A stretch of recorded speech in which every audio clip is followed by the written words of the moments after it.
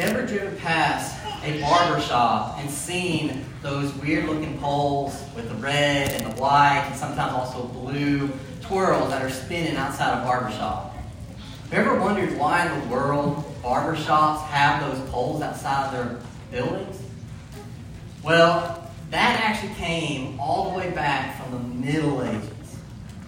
You see, in the Middle Ages, people who were barbers, who could cut hair, did lots of other stuff, including dental work and even surgery. Because this was people's logic back in the Middle Ages. They were thinking, well, if they are skilled at scissors enough to cut hair, maybe they're skilled at scissors enough to cut other stuff too. And so a barber was also a dentist and a surgeon. The problem was, for these guys, is that most people in the Middle Ages couldn't read. And so if a barber came into town, he couldn't just put up a sign that said barber, because nobody would know what that word meant. So they had to get creative. They had to get a creative way to tell who they are and what they did. And they created the barber's pole. The dome shape at the top was symbolic of the bowl of leeches they used to keep, because they thought leeches could help people with diseases. And the red and white stripes were symbolic of clean and bloody rags twisted around a pole. And what could happen is in the Middle Ages was no matter who you were, even if you couldn't read, you could look at that pole and you knew exactly who that person was and what it is they did. Something they wouldn't have known if the barbers hadn't put that advertisement up. Now, when it comes to God, He gave us advertisements too. You know, just like how in the Middle Ages, how people, they would not have known who a barber was or what they could do unless the barber had done something to show them that. God is the same way. God is infinitely eternal, and He's infinitely big. Way bigger and eternal, He's infinite than we are. And so, unless God stoops down and does something to reveal who He is and what He does, we would not be able to figure Him out. And that's a big problem, because there's a lot of questions that we could have. If God has a perfect plan and a perfect program for your life, wouldn't you want to say, God, will you show me what that plan and program is? If God is going to judge us one day based on a standard of righteousness, a standard of right and wrong, wouldn't you cry out to God and say, God, will you tell me what that standard of right and wrong is that I'm going to be judged by? If God has made a way so that we could avoid hell and go to heaven, wouldn't you want to cry out to God, God, make it clear the way you made for us to have eternal life? Or maybe you're here today and you struggle with the even existence of God, and you're asking, I wish God would even make it clear that He exists. Thankfully, God is not silent. And He actually advertises and tells Himself and shows us who He is. And He's done it in multiple different ways. And that's what Psalm 19 tells us. So Psalm 19, David, he writes about these two mediums that God uses to advertise and teach us about Himself. And the first of those is the sky. So let's read verses 1 through 6. It says, the heavens tell of the glory of God, and their expanse declare the works of His hands.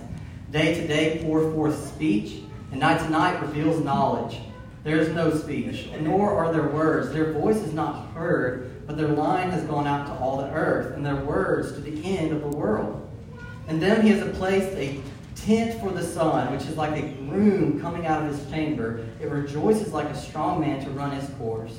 The sun rises from one end of the heavens and its circuit to the other end of them, and there is nothing hidden from its heat. David, in Psalm 19, pictures God as being the King of Kings. And like any king, one of the first things they would do is they would send out heralds to tell people this is who the king is, and this is what the king does, this is what he wills. And the Bible says that God's first messenger to us was nature itself. The skies, in particular, tell us that God has great glory. In verse 2, he says that the skies is God's herald to us, and they speak all the time. They speak day and night. They bubble forth 24 hours a day to us. In verse 3, he says that even though the skies are a herald for the Lord, they're completely different from what we do as humans. Because a modern king and a king in ancient worlds, they would want their heralds to be loud. You know, Josie would be a good herald back in the day. They would want their people to be loud. But he says, you are Josie. But the Bible says that God's first heralds are unique because they don't speak a word. But their message goes everywhere in verse 4.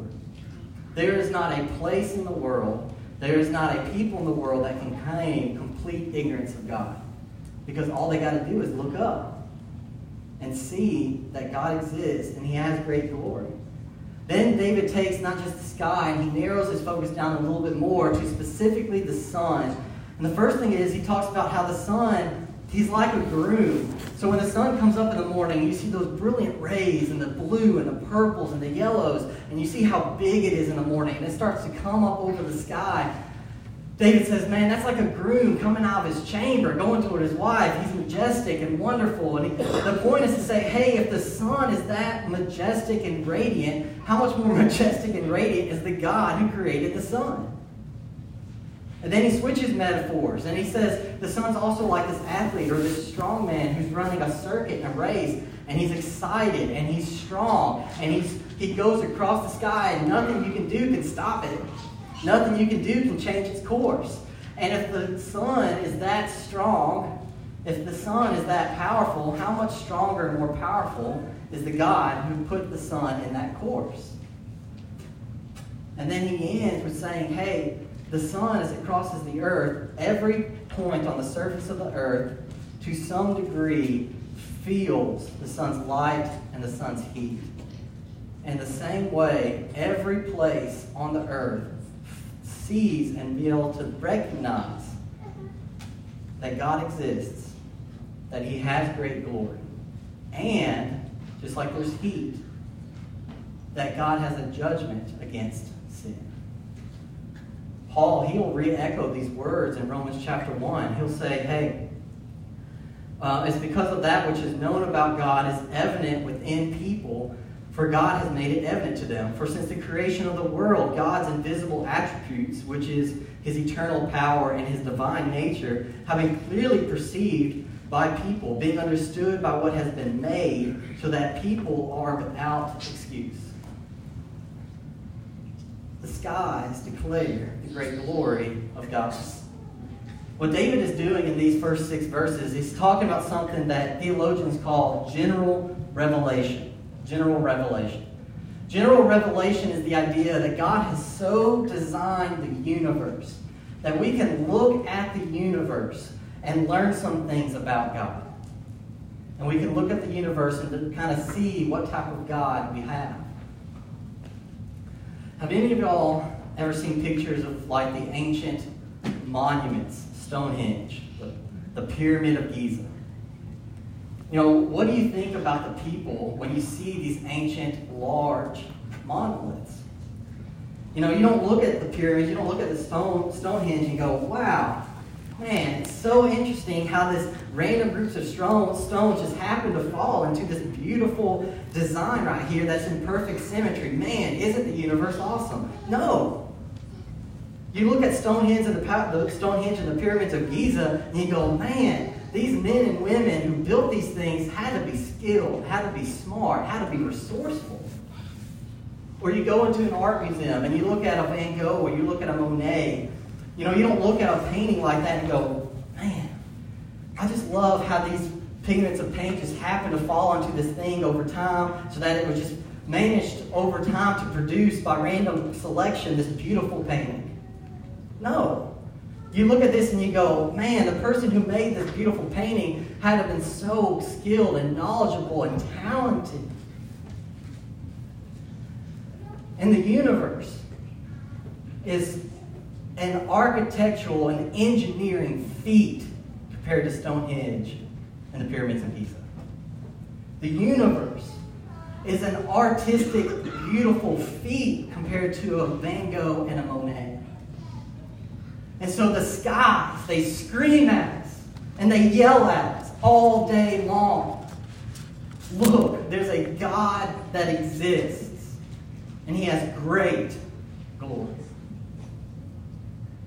So listen to God speak in nature.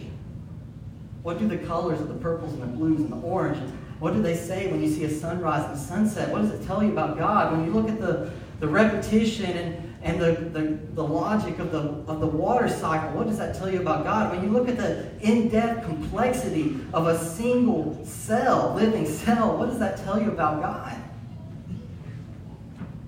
First it should tell us that God exists. Secondly, it should tell us that we should be worshiping the type of God that exists like this, because he's awesome. And third, it tells us that we need to be following the King and Creator who can do stuff like that. And so the skies and all of nature teach of the great glory of God. But there's a reason why Psalm 19 doesn't stop at verse 6. And that is, even though the nature general revelation can teach us a lot about God, there's a lot of very important questions we can't learn from nature. Questions like, what exactly does God want and wish for my life? Questions like, how can I get into a relationship with God? Questions like, if I sin and I wrong God, is there a way for me to avoid that punishment for sin? These are all questions that the sky cannot answer for us.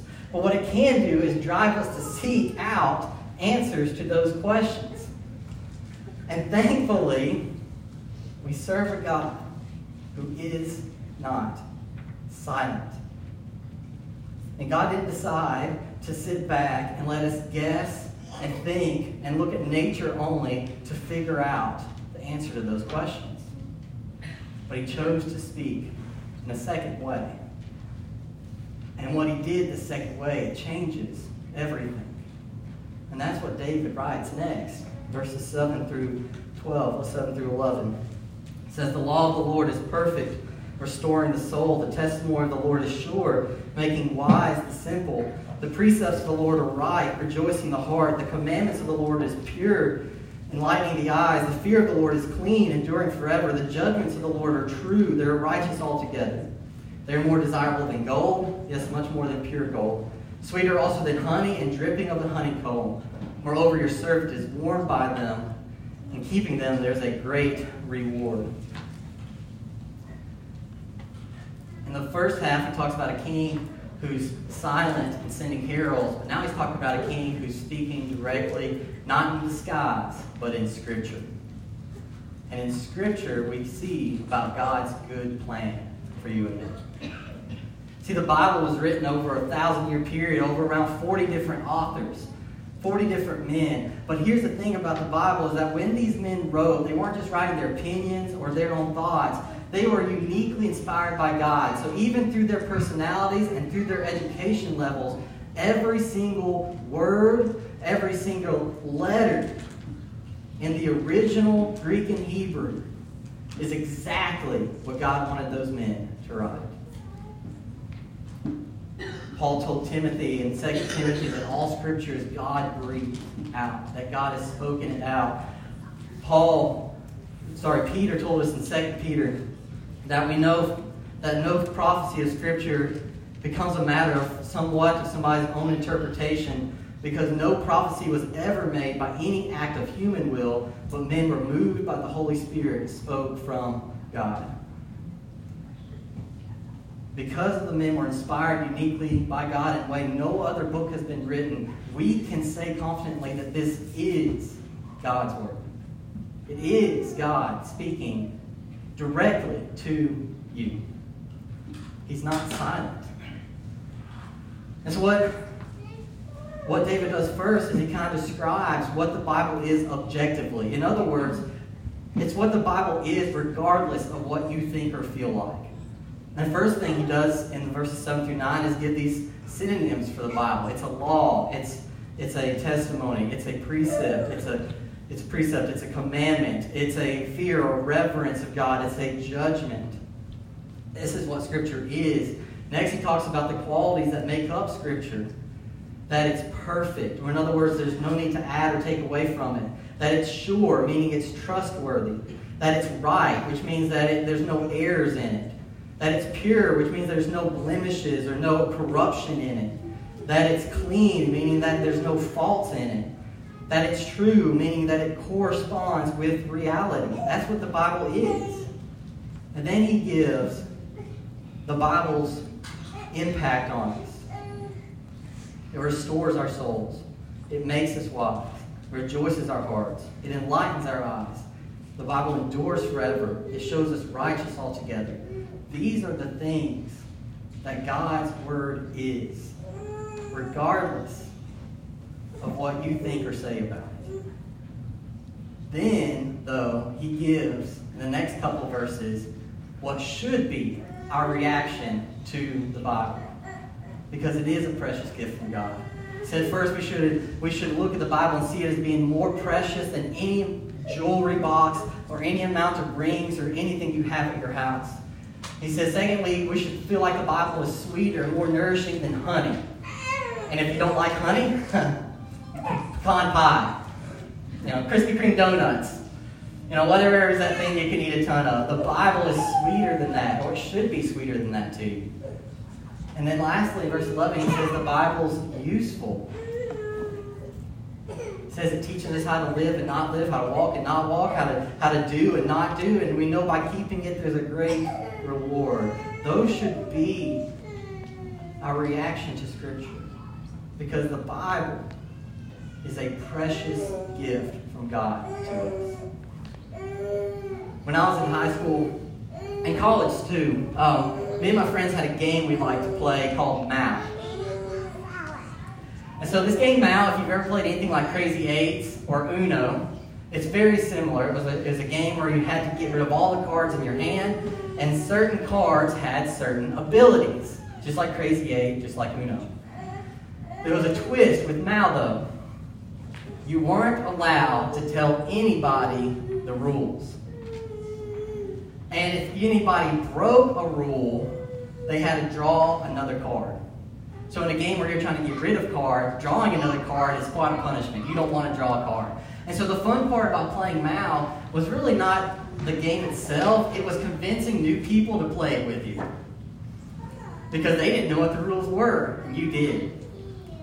And you would watch them, man, they'd get so frustrated because they would do stuff and boom, you give them a card. Do something else, boom, here's another card. And you could just see the frustration building and building and building in them as their hand is getting larger and larger and larger. And they know everybody else knows what the rules are, but they keep getting punished for stuff that they've never been told.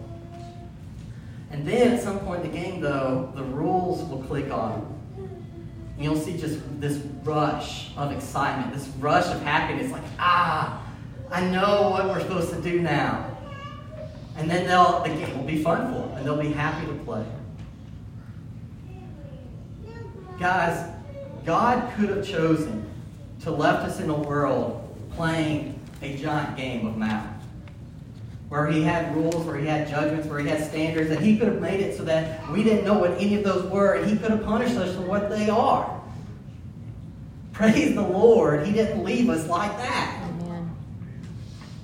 Praise the Lord that God is not silent, but he decided to tell us exactly what he wanted us to know. That's why the Bible is a precious gift from God. So what we're talking about here is something called special revelation. By special revelation, this is what theologians mean, is stuff like Scripture. These are things that God had to speak directly to us or we wouldn't know. And the Bible doesn't answer every question. It's not a comprehensive book of science. It's not a comprehensive book of history. It doesn't even tell us everything we can know about God. Because God's infinite. So there's always going to be more stuff you can learn about God. So the Bible's not comprehensive. But I'll tell you what it is. It's necessary and it's sufficient. Because God might not have told us everything, but he told us in the Bible exactly what we needed to know that matters for eternity. He put nuggets in there about the things that are full and clear and it's comprehensive, that we need to know the stuff that really matters. And the best nugget he throws in the Bible for us is the answer to the question, how can we be forgiven so we can have eternal life and a relationship with God? Remember, the skies can't tell us that. The sky and the nature can't tell us how we can have a relationship with God. Nature can't tell us how we can get to heaven. But what nature and the sky can do is drive us to find that answer. And in Scripture, God gives us that answer. And the answer to that question is Jesus Christ. The Bible tells us that we have sin, and because of our sin, we are separated from God. And so God's Son, Jesus, loves us so much that he willingly came to earth. And when Jesus died on the cross, he paid the penalty for our sins. And he rose from the grave to give us life. And so the Bible makes it clear that there's a one way to heaven. There's one way to eternal life. There's one way to God. And that's through repenting of our sins and placing our faith in Jesus alone. The sky is not going to tell you that. Praise the Lord. Scripture will. And so we see what Paul meant when he was talking to young Timothy. And he was trying to encourage him. And he was saying about Timothy's life that from your childhood, you have known the sacred writings because they're able to give you wisdom that leads to salvation through faith, which is in Jesus Christ. All Scripture is God-breathed or inspired by God, and it's beneficial for teaching, for rebuke, for correction, for training in righteousness, so that the man or woman of God may be fully capable and equipped for every good work.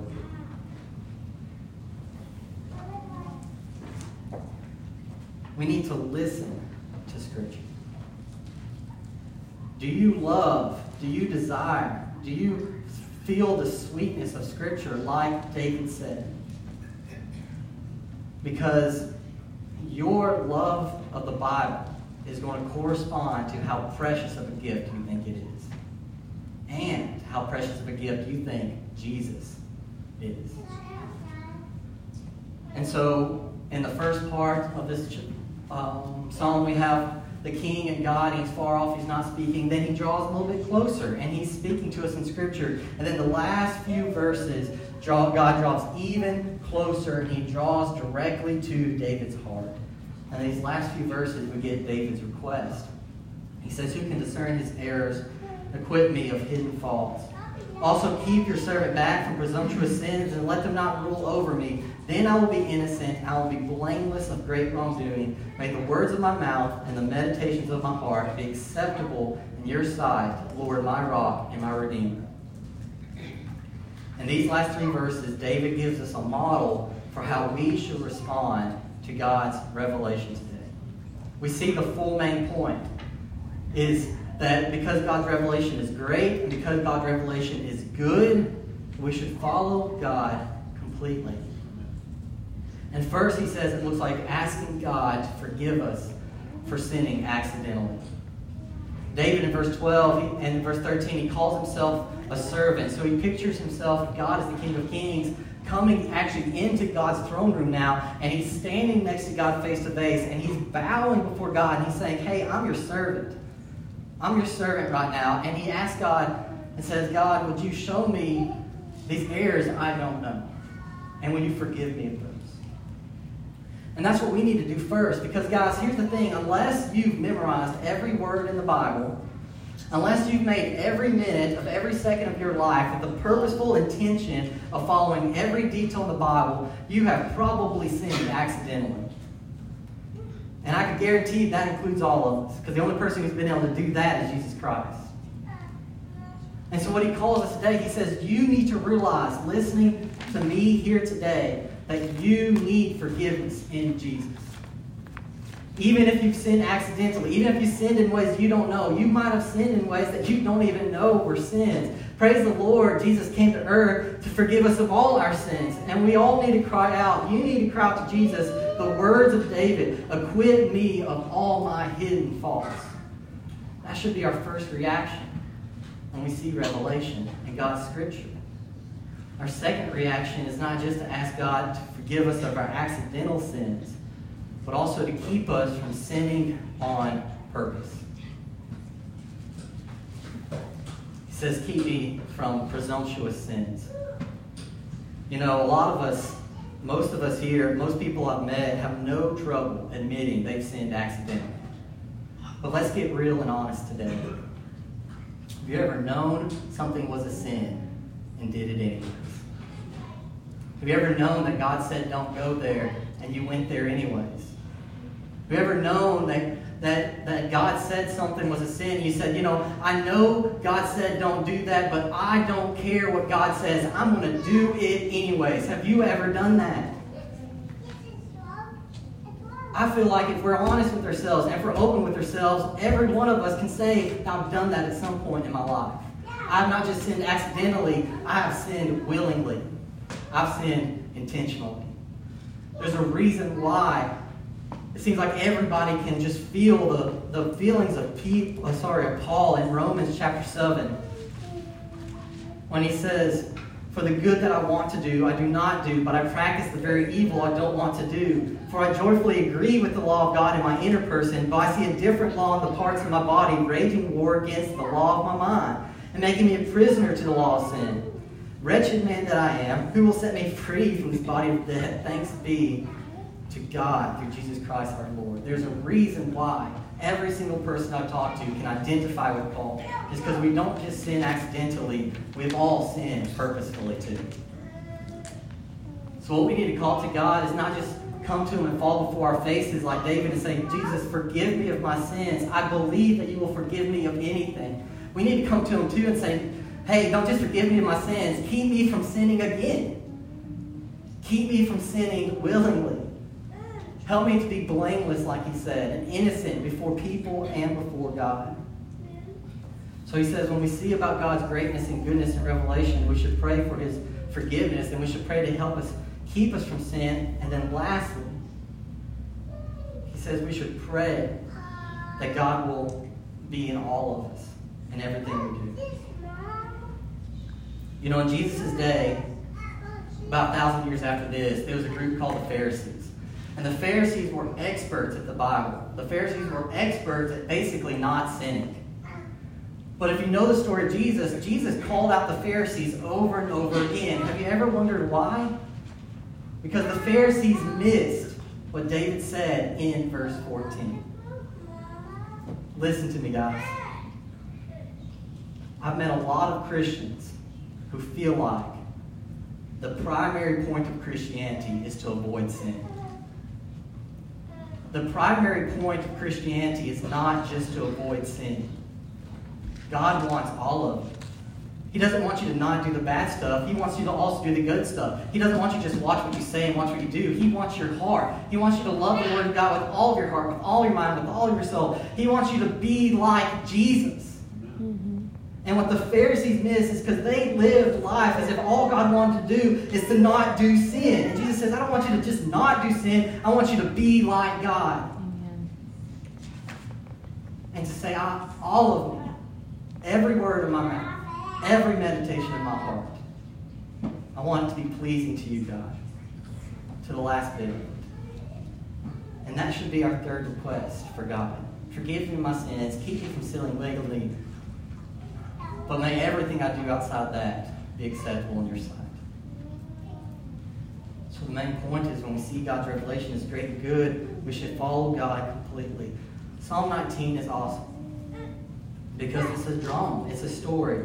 At the beginning, you have God not speaking. Then you have God speaking. And then you have God talking to somebody's heart. At the beginning, you have God sending heralds from His throne room. In the middle, you have God coming into Scripture. And then finally, you have human beings speaking and talking to God in the very presence of God. At the beginning, you have no words. At the end, you have God in David's heart. What is Psalm 19? It's not a photograph. It's a drama. It's a gospel drama.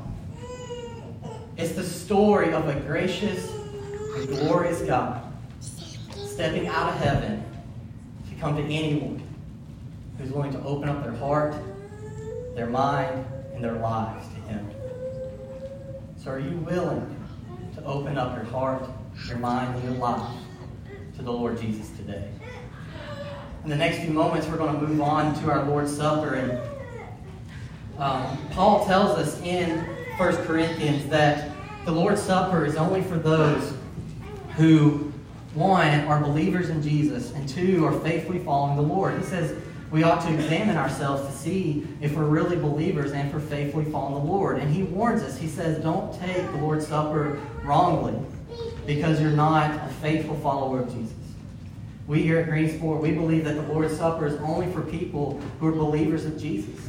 And so this is an excellent time, if you do have kids here that aren't believers, to show them, hey, there is a real difference between being a Christian that follows Jesus and somebody who hasn't made that decision yet. And this is a tangible proof of that.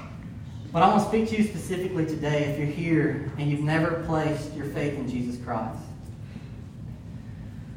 The Bible says all we have to do to receive that forgiveness, to become a Christian, to open yourself up to Jesus, is to repent and turn away from your sins and place your faith in Jesus.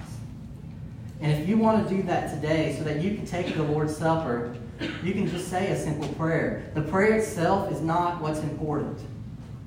It's whether you mean the words that you're saying in your heart. And if you say these words today and you really mean these words to God, God will come into your life and He'll save you and you'll be able to have eternal life with God. This is what He's told us we should do in the Bible. And it's a prayer that goes just like this. Say, Dear God, I know that I'm a sinner. I believe Jesus died on the cross for my sins and He rose from the grave. Forgive me of my sins. Come into my life.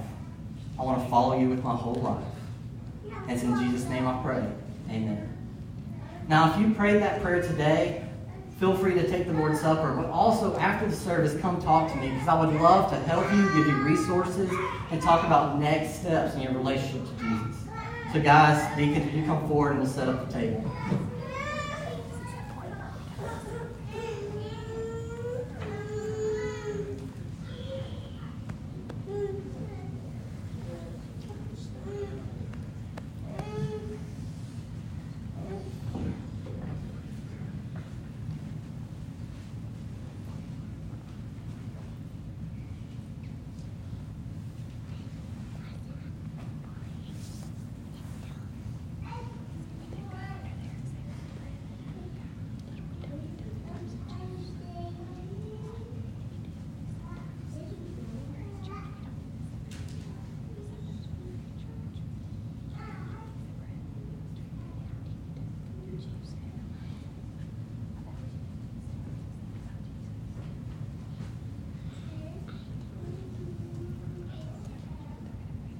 Jake, would you pray over the bread?